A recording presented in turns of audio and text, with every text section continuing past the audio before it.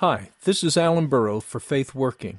The sermon you are about to hear is one I preached at the King's Congregation in Meridian, Idaho. For more sermon podcasts, or for the Faith Working radio show podcasts, go to faithworking.com. To subscribe to all our Faith Working podcasts, go to the iTunes Store and search for Faith Working under Podcasts. For information about the King's Congregation, go to the church website at thekingscongregation.com. This particular sermon is entitled, When You Pray. If you're anything like the disciples, prayer isn't the easiest thing for you. In fact, difficulty with prayer has been the common lot of Christians for the last 2,000 years, as it was for God's Old Testament saints before that. Simply stated, we have difficulty talking to God, for that's what prayer is. We often feel that God isn't listening, or if He is, we don't understand why He chooses not to answer, or at least not to answer how and when it seems obvious to us He should. What purpose is served by such enigmatic behavior by the God who has given His Son to save us? All these issues and more are what Jesus is addressing when He gives us the Lord's Prayer. He isn't just giving us a rote prayer or a pattern for prayer, though He is doing both of those. He is addressing all of our difficulties with prayer. On the front end, Jesus sets before us three seminal truths about God which serve as the basis of everything in the Lord's Prayer. For that matter, they serve as the basis for everything in the Sermon on the Mount, and indeed for everything in the New Testament. Those three truths are, God is King, God is Father, and God is ours. And in the Lord's Prayer, Jesus doesn't just tell us these truths, He puts them in our mouths. As we pray them, we also confess them. And as we confess them, we also learn them. And as we do all three, God transforms us and the world. I hope this sermon helps you in your prayers and in your understanding of the Father to whom Jesus brings us and tells us to pray. As we turn once again to where Jesus always pointed the disciples when it came to talking to the Father, and that is to this little prayer, less than 70 words long, which the church has honored with the title, The Lord's Prayer. I hope you enjoy the sermon. Thanks for listening. This morning, as we continue in the Gospel of Matthew, and specifically in the Sermon on the Mount, we come to verses 7 through 9 of Matthew chapter 6. We're right now at the very heart of the Sermon on the Mount. Matthew 6, verses 7 through 9. This is where Jesus is leading into the Lord's Prayer. And we will consider down through the first half of verse 9. So this is the Word of God. And when you pray, do not use vain repetitions as the heathen do, for they think that they will be heard for their many words. Therefore do not be like them. For your Father knows the things you have need of before you ask Him. In this manner, therefore, pray, Our Father in heaven.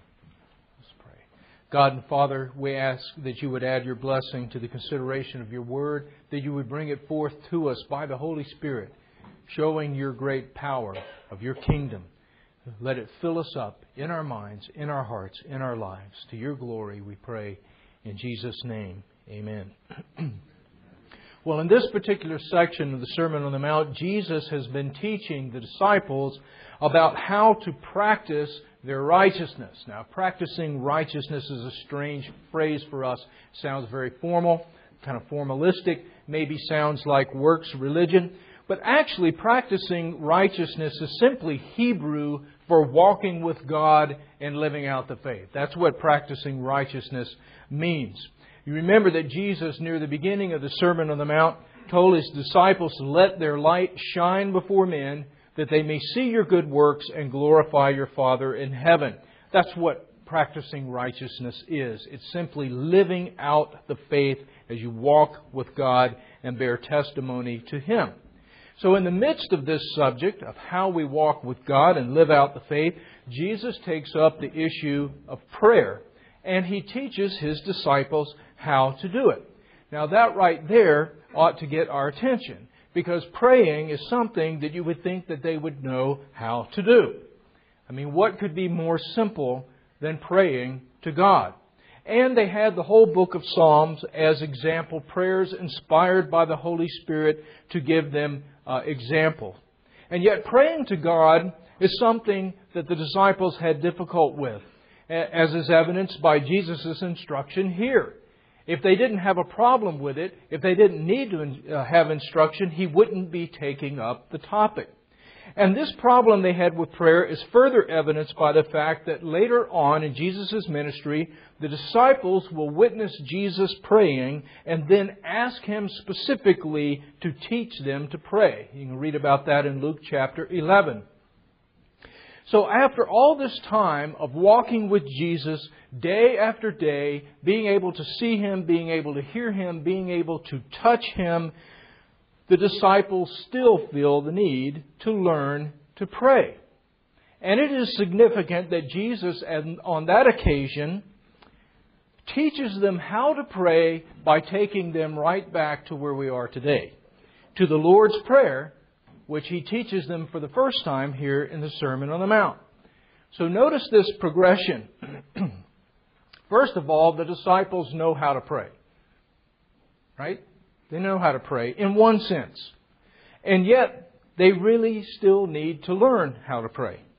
Jesus addresses their need by teaching them the Lord's Prayer and giving them the instruction that goes along with it. Then, after walking with Jesus for quite some time, the disciples still feel the need to learn how to pray. And Jesus again teaches them how to pray, and He does so by taking them back to what He has already taught them, and that is the Lord's Prayer. Now, I want to ask you, have you recognized this pattern in your own life? Have you recognized this pattern in your own life? Do you know how to pray in one sense, and yet in another sense feel like you need to be taught how to pray? Have you known the Lord's Prayer for many years, and yet feel like maybe you need to learn it again? Maybe there's something there that you miss out on? Well, let me just say that if you have no problems with prayer, if prayer comes easy to you and your prayer life is exactly where it needs to be, then you don't need this sermon. You also don't need the Lord's Prayer or the other instructions that Jesus gives about prayer. If you have no problems with prayer, then you're not like the disciples, the ones who could actually see and hear and touch Jesus and who walked with Him day by day for 3 years. And you're also not like all the believers who have lived during the last 2 millennia of church history. For it has been the common lot of Christians for the last 2,000 years that they have difficulty doing this simple thing called prayer. I think most of us can identify with the disciples because the fact of the matter is we have a hard time with prayer. Now, I don't mean we have a hard time with the concept. We have a hard time doing it. Like the disciples, we all know the Lord's Prayer, but like the disciples, we still need to learn how to pray. And like the disciples, we need to let Jesus take us back to where He took them back to. And that is to the Lord's Prayer. And so as we turn to the Lord's Prayer and the instruction that Jesus gives with it, I think it would be helpful to think about the nature of our problem. Why do we have a problem with prayer? Well, maybe we should ask, what is prayer? What is prayer? Well, prayer is simply talking to God, right?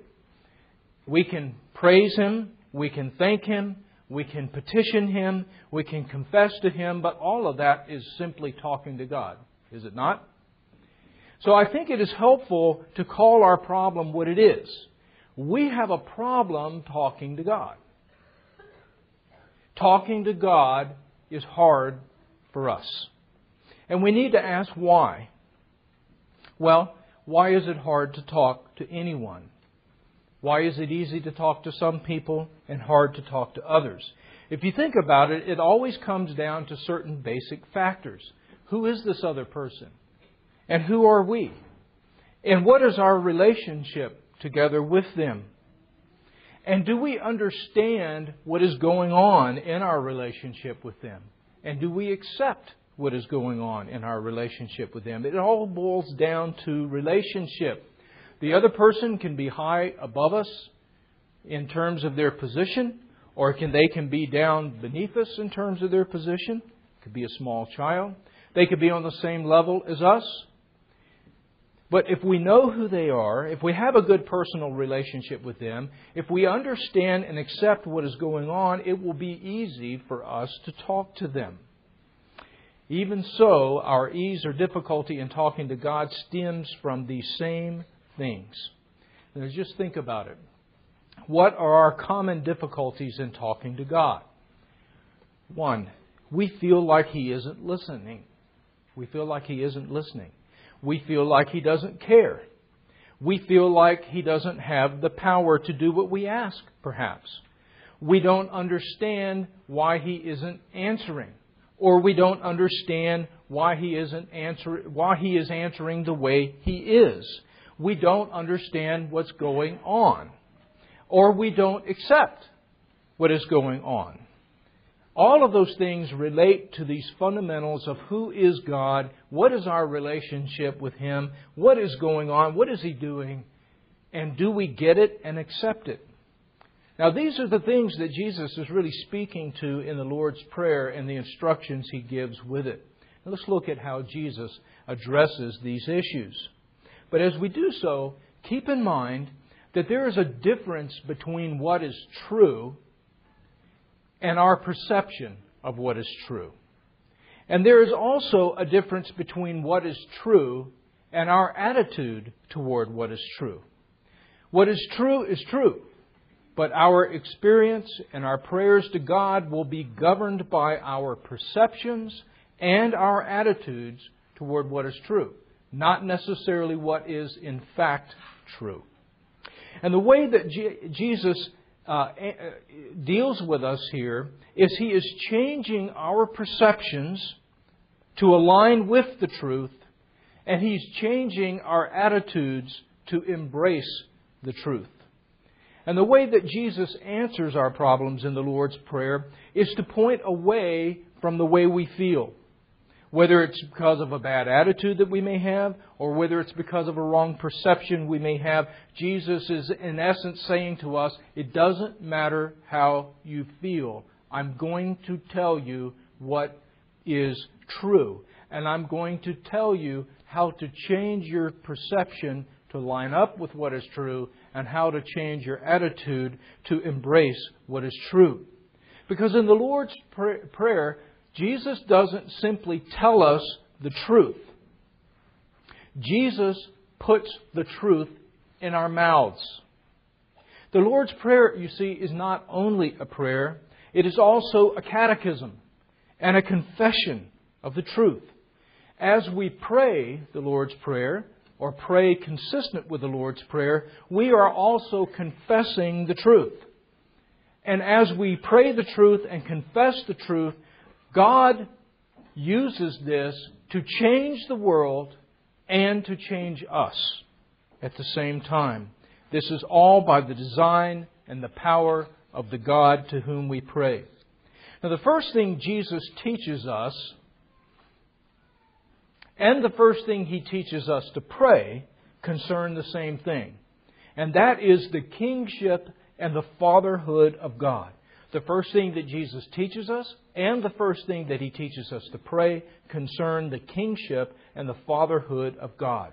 Jesus teaches us in verse 7 and 8, when you pray, do not use vain repetitions as the heathen do, for they think that they will be heard for their many words.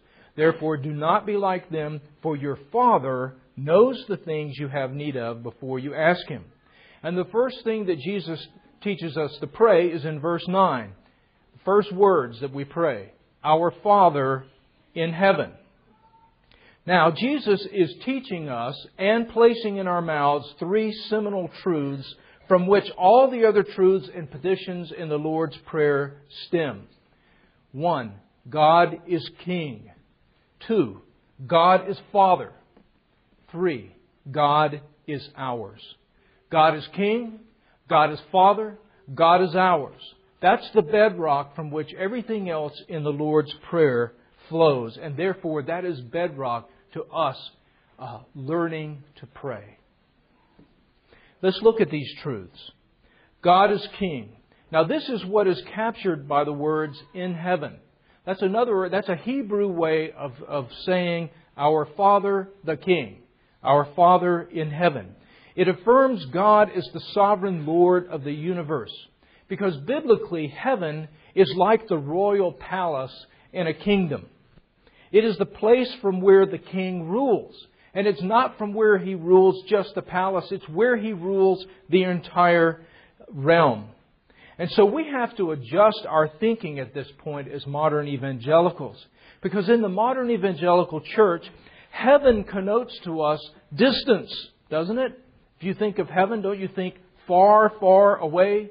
God in heaven represents God being very, very distant. God is in heaven. Does He know what's going on with me? Does He care what's going on with me? Is He connected with what's going on here in the earth? Heaven is the place that we hope to escape to, right? From this earth. And so heaven connotes distance and perhaps a disconnectedness. But in the Bible, heaven is quite the opposite. Heaven in the Bible, although it is a different realm or a different dimension, if you will, it is always represented as being infinitely near. Infinitely near. Think of Jacob when he left his father and his mother, was traveling across the desert, and he stayed at Bethel in the middle of the desert. Well, that's what he named it. He named it Bethel. Actually, it's just a bunch of sand and scrub brush and a rock that he put his head on and went to sleep. How he slept with his head on a rock, I don't know, but he did. And God came to him in a dream, and Jacob saw a great connection between heaven and earth. He saw angels of God ascending and descending between the heavens and the earth. And we know from the New Testament, Jesus tells us what was really going on here, because Jesus says to Nathanael, He says, you're going to see the Son of Man with the angels of God ascending and descending upon Him. Jesus is Jacob's ladder. And so, but anyway, when Jacob wakes up the next morning, he says, God is in this place, and I didn't know it. This is the house of God. This is the gate of heaven. This sand, this scrub brush, this rock, here I am in the middle of the desert thinking I'm as far away from God as I can possibly be, and this is the very gate of heaven. This is the house of God, because God is in this place, and I did not know it. And so heaven is infinitely near in the Bible. And to say that God is in heaven is to say that God is near and that He is the King of the earth and everything in it. Think about Nebuchadnezzar, the great king of Babylon, the most powerful man on the face of the earth at the time, in the most glorious city on the face of the earth at the time. He was proud, and God humbled him. God took away his sanity for a period of 7 years, made him eat grass like an ox. His fingernails grew like bird claws. His hair grew out. He was completely humbled. And then God restored to him his sanity. And what does Nebuchadnezzar confess? He says, I, Nebuchadnezzar, praise and extol and honor who? The King of heaven, who has reached into Nebuchadnezzar's life and humbled him in this way. And so Nebuchadnezzar says, I praise and extol and honor the King of heaven, all of whose works are truth and His ways justice. Those who walk in pride He is able to put down. His dominion is an everlasting dominion. His kingdom is from generation to generation. All the inhabitants of the earth are reputed as nothing. He does according to His will, not only in the army of heaven, but among the inhabitants of the earth. And there is no one who can stay His hand or put Him in the dock, put Him in the courtroom and say, explain yourself. This is what Nebuchadnezzar confesses. This confession is what we're saying when we say our Father in heaven. He is this one who is infinitely near, who is all-powerful, all of whose works are truth and justice, and who is able to put down those who walk in pride. Now, the next great truth is that God is our Father. And this, of course, emphasizes the love of God in adopting us as His sons through Christ. Now, this is where a lot of our problems in prayer, in talking to God, come from. It's leftover residue from the fact that formerly we were estranged from God. Formerly we were not members of His family. Formerly we were alienated from God because of our sin. Not only that, but the Bible says that we had enmity toward God, which basically means we don't like Him. We don't like Him, and we don't want to be close to Him, and we don't want Him telling us what to do or otherwise interfering in our lives unless we need something, and then we'll call Him at that time. It also says that we were His enemies. Now, Christ died to change all that. Christ died to take those who hated God, who wanted Him dead, who were His enemies, to transform their hearts and to bring them to God, to take those of us who were basically who had mutinied against God and therefore deserved the death penalty, and to actually adopt us as sons and daughters into His royal family. This is what Jesus, the royal Son, came to do. And when we say Father, this is what we're saying. Now, to call God King would not have been controversial to the disciples, because as good Jews, they had a very high view of God and of His kingship and of His sovereignty. But to call God Father was earth-shaking. It was revolutionary. The Jews had such a high and exalted view of God that they would not say His name. Now, His name appears many times in the Hebrew Old Testament. The name Jehovah or Yahweh, that's our transliteration of it. But the Jews would not say it. They substituted the word Lord, which is why, by the way, that we still, in our English New Testaments, when you see Lord in all caps, what it actually says in Hebrew is Jehovah or Yahweh. It says His name, but we carried forth the Jewish tradition of not actually speaking God's name. And so to take the one who is so exalted and so much higher than us that they would not even say His name, and to call Him Father, was really revolutionary. Now, do you realize, of course, Matthew opens the New Testament. Do you realize that in the Sermon on the Mount is the very first time in all the New Testament that God is called Father, that He's called our Father?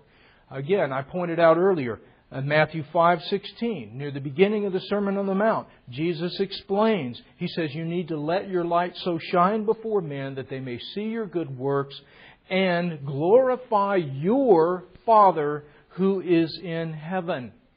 That's a revolutionary concept.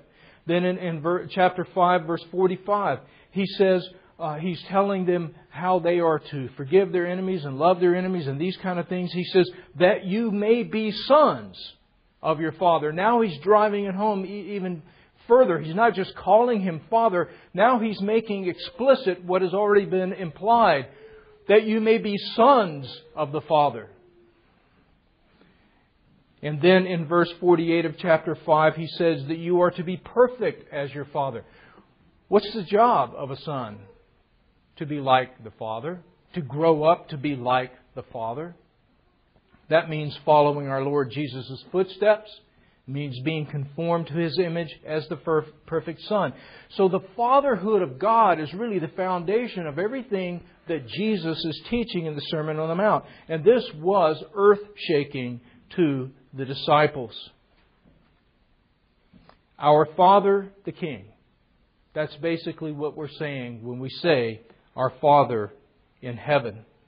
And it's the reality of both these things. God is King and God is our Father that drives the Lord's Prayer.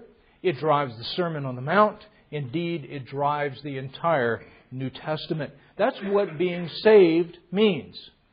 It doesn't just mean having your sins forgiven. That's the start. That's the beginning. That's a necessary precondition to being saved. Having your sins dealt with and taken out of the way. What saved means you have been adopted and brought into the royal family. And you are a royal son or a royal daughter of your Father, the King. All of that is what Jesus is putting in our mouths when we pray, Our Father in heaven. And Jesus here is teaching us to speak like a son. He's teaching us to speak like a daughter, like a royal son or daughter. That's why I think the Lord's Prayer is so brief. Jesus, in teaching us to pray, gives us a prayer that's barely more than 60 words long. But if God, the King, is our Father, then we would expect brevity. For that is what royal power and familial affection engender. We are our Father's children, and He has infinite knowledge and infinite power. So we don't need to engage in vain or empty repetition. We don't need to manipulate God. We don't need to cajole Him. We don't need to pester Him. We don't need to try to provoke Him into feeling sorry for us to win His attention or to win His favor. That's the way the pagan prayers used to be, because they had a fundamentally different view of God. If you look at the Greek or the Roman culture, their view of God was basically sinful people writ large. You remember the old shows like Dallas and Dynasty and all those shows of these super rich, super powerful people and all the capricious things they were doing? That's basically the Greek gods. Just add a few notches to it. That's basically the Greek gods. And so what are you going to do to get some God like that, who's just as bad as you are, just as capricious as you are, just as selfish as you are? How are you going to get them to pay attention to you and pay attention to you in a good way? You know, you're not sure if you want them to pay attention to you or not, because they may pay attention to you for evil. But you need to get them to pay attention to you, to not do evil things to you, and to do good things to you. So what do you need to do? You need to manipulate them. You need to bribe them. You need to cajole them and pester them. You need to flatter them. You need to have long, flowery prayers, which is what the pagans used to have, in order to flatter the God to get them to do what you wanted.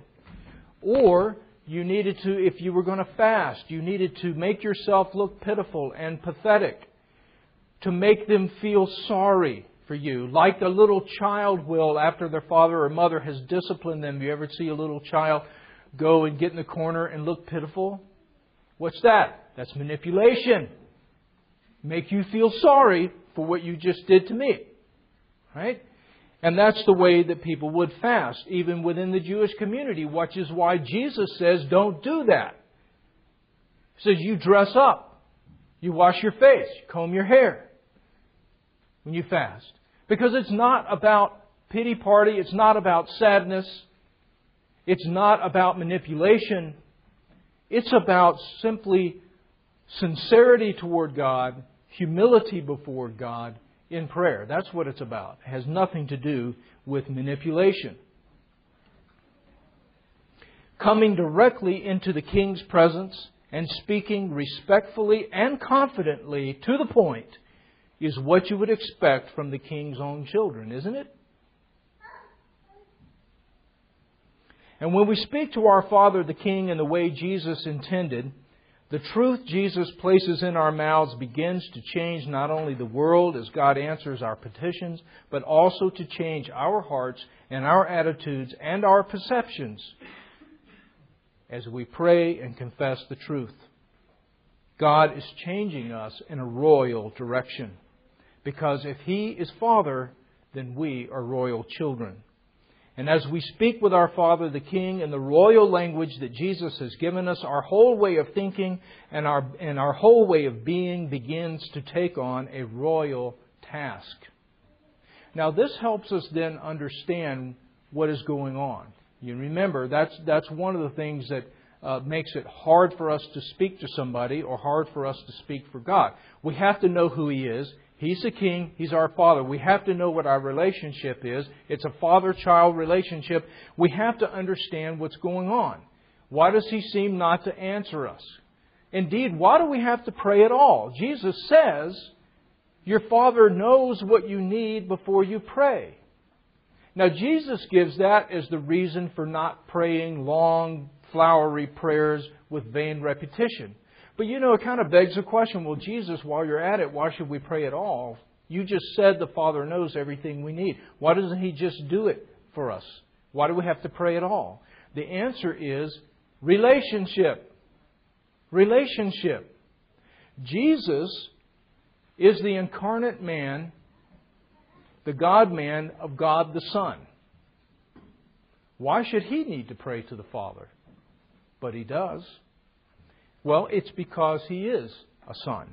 And it is about relationship. If God just does everything for us without us needing to ask, then where is the relationship? I ask you. You see, it's for us that we pray. It's for us that God wants us to speak to Him and to pray according to His will and according to our good. This is part of what it means to be a son and to grow up. We can see God using this pattern throughout Scripture, and this will help us to understand what is going on when it seems like God is not answering our prayer. Or what is going on when God answers our prayer in a way that we don't like. What is going on? Do we understand what is going on? Is it according to our good? Can we embrace it? Well, we see God doing this with a number of people throughout Scripture, but I will point out three. Abraham, Moses, and the disciples themselves. Abraham, Moses, and Jesus' disciples. Well, Abraham is called the father of all believers in Romans 4. And we're told that the end result of the relationship that God developed with Abraham was that Abraham was called the friend of God, James 2. The friend of God, the father of all believers. Which suggests, since He's our example, the father of all believers, that we're supposed to walk the same path. We're supposed to come to be called friends of God, which is exactly, as we're going to see in a minute, what Jesus called His disciples on the eve of His crucifixion. Now, you remember with Abraham, remember the episode when God set out to destroy Sodom and Gomorrah. And He says, shall I do this thing and keep it from Abraham? Shall I shield it from him? No. He goes and he lays out to Abraham what he's planning to do to Sodom and Gomorrah. And a long conversation ensues. Abraham knows that his nephew Lot is there and his family. And so Abraham asks God, he says, would you destroy the righteous with the wicked? And then he begins to ask God, well, what if there are 100 righteous or 50 righteous? Would you destroy the city? And God keeps saying, no, I will then preserve the city for the sake of the righteous. And Abraham gets it all the way down to 10. If there's just 10 righteous, God says that He will not destroy the righteous with the wicked. Now, this is an interesting consultation. Who is growing here? Is God growing? Is God changing His will based on what Abraham is saying? Is God learning? Is He developing? Is this process theology? No. It's Abraham who's growing through this conversation. This was not a consultation in the sense that God didn't know what to do or He was insecure in His purposes. He needed Abraham to tip the balance one way or the other. It's not a consultation in that sense. God knows what's right. And God's going to do what's right. But it was a consultation in the sense that God regarded Abraham as a son and a friend, and therefore He wanted to bring Abraham in on His purposes and to hear Abraham's thoughts and petitions. And in this process, it is Abraham, not God, that is being illuminated. Abraham, in his petitions and reasonings with God, is really thinking God's thoughts after him and is articulating them in the form of petitions, and that's what prayer is. This is a lot of what we're supposed to do in prayer.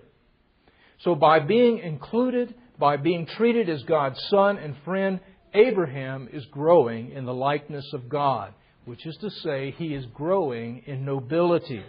He's learning to think like God. He's learning to act like God. He's learning to be a royal son. And God, as a father, delights in this process. A lot of times, as fallen humans, we do not delight in the process. We want the process to be over. We want our kids to be grown. We want to be done with school. We want things to happen fast. One of the things we find with God is that even though He's perfect, He's not a perfectionist, and He loves the process. The second example I mentioned is Moses. We're told that God spoke to Moses face to face as a man speaks to his friend. Exodus chapter 33. And we have an example of this in the immediate preceding chapter, Exodus 32, which is the famous golden calf incident. After the people had turned away from God and worshipped the golden calf, Moses comes back up on the mountain, and God says, "Let me alone, that my wrath may burn hot against them, and I may consume them. And I will make of you a great nation, Moses. I'm going to wipe all these people out. I'll make you a great nation." And then Moses pleads with God and says, "Lord, why does your wrath burn hot against your people, whom you've brought out of the land of Egypt with great power and a mighty hand? Why should the Egyptians speak and say, He brought them out to harm them, to kill them in the mountains, and to consume them from the face of the earth? Turn from your fierce wrath and relent from this harm to your people. Remember Abraham, Isaac, and Israel, your servants, to whom you swore." And then Moses goes on to say, "If you will not forgive their sin, then blot me out of your book." So far from saying, "Yeah, that sounds like a good plan. God, wipe them out. They're all losers anyway. I agree with you." I mean, Moses was hot over this. He didn't think it was a small thing. He was burning hot with what the children of Israel had done. But he doesn't say, "Yeah, wipe them out and you make a new nation of me." That's not what he says. He says the opposite. "If you won't forgive their sins, then blot me out of your book." Now, once again, it's easy. I think it's passages like this a lot of time that we come up with this idea that the God of the Old Testament was just having a perpetually bad day. You know, He was just angry all the time, cross all the time, impatient all the time. And then the nice God shows up in the New Testament. But that's not what's going on. You see, it's not God who is growing here. It's not God who is changing here. It is Moses. We see in Moses the mind of Christ.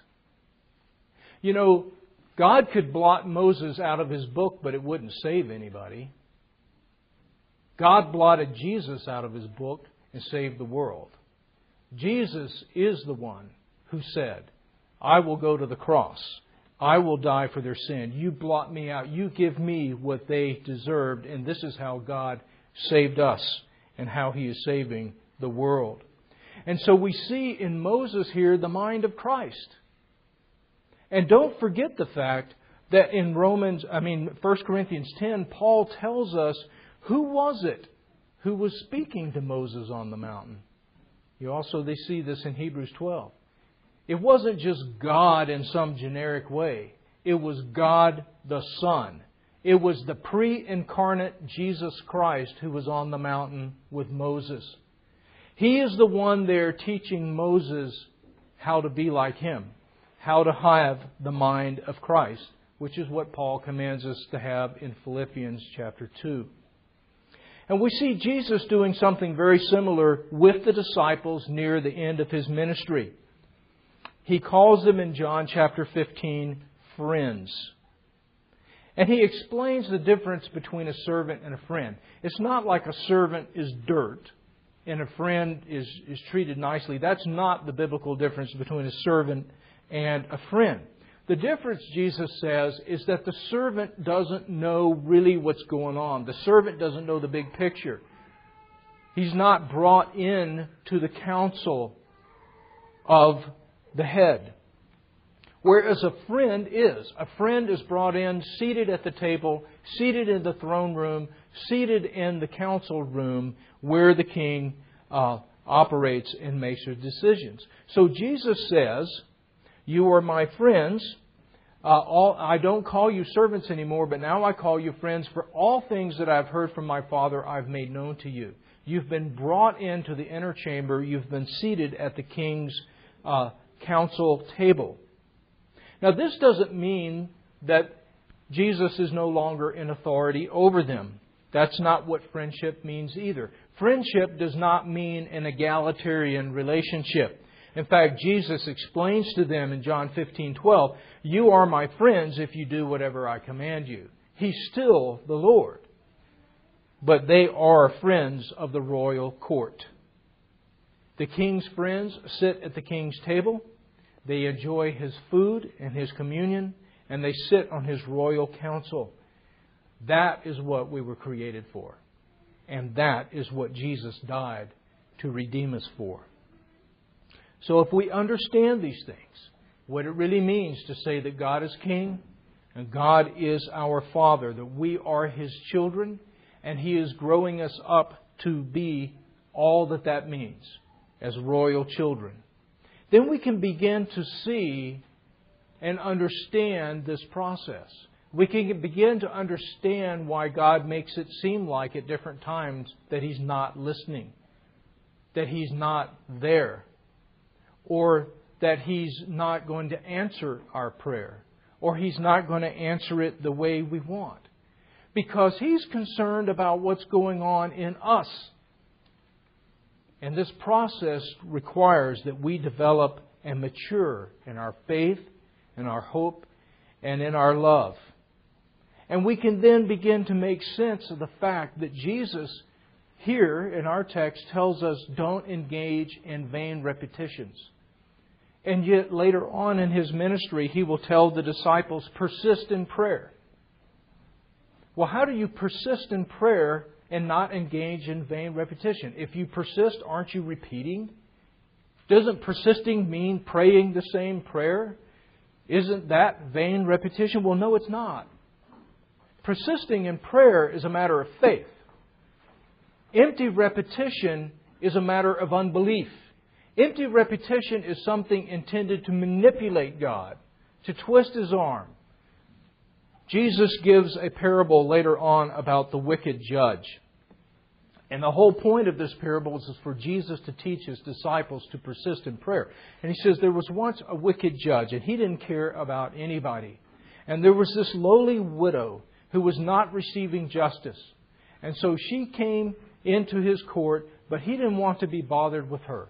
But she kept coming back. And finally, even this wicked judge said, look, I'm going to give this widow what she wants because she's going to drive me crazy. She's going to drive me insane. Now, Jesus adds on to that. He says, therefore you ought always to pray and not give up. And so we tend to make the wrong conclusion and go, oh, God is like that wicked judge. We have to pester Him into doing what we want or what we need. No, Jesus' point is that God is not like that judge. He's not like the wicked judge. God is your Father who knows what you need before you even pray, but wants to hear it from you, His son or His daughter. And so you see, the vain repetition thing is a matter of manipulation. That is unbelief. Persistence in prayer, maintaining faith, coming back to God in prayer and in faith, that's persistence, and that is what belief does. God wants us to persist, not for His sake, but for our sake. If you're a parent, I bet you want to see your children learn to bear up, don't you? Don't you want to see your children grow up to learn to persist, to have stick-to-itiveness, to bear up in faith and hope and perseverance in difficult circumstances? And why do you want that? Because you're a sadist? No, you want that for their sake, because you know that is what causes them to grow up to be what God created them to be. Which is why you don't always make things easy for them, do you? Not if you're a good parent, you don't. Because you're concerned about them. And God is concerned about us in the same way. And this helps us to understand what in the world God is doing. Why things take time. We want things to hurry up, to happen now. Why did God create time? He doesn't need it. Why does He stretch things out? Why does the God who exists in eternity and can have everything like that choose to stretch it all out? Because He loves the process. And we need to love it as well. All of this is what we're confessing when we come to God and we pray, Our Father, who art in heaven. So this week, as you pray, I would encourage you, one of the common things that we have with prayer, have you ever felt this way? You think, I really need to go and pray. I need to spend some time in prayer. And then as you start thinking about praying, you start thinking about all the things that you need to pray about. And the list is without end. And then all of a sudden you feel like there's this huge weight on you. And you just go, you just don't even start. Because it's like a mountain. And you just can't deal with it. Well, I think part of what Jesus is saying here is that you don't have to worry about that. You don't have to say everything that needs to be said to your Father all at one time. He's your Father. He knows. You can have a brief time of prayer with your Father. Don't feel obligated to pray for everything in the world that needs to be prayed for. God doesn't lay that on you. Go and pray a short prayer about a few things that you know you need to lift up.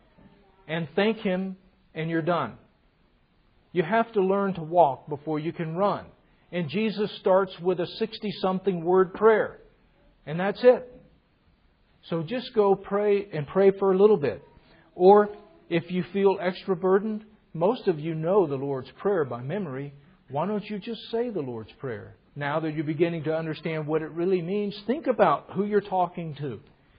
Just say the Lord's Prayer if you don't have time for anything else. Or just think it. Have you ever been too tired to actually pray out loud?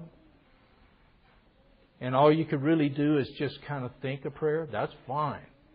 God's not limited about whether we're voicing it or not.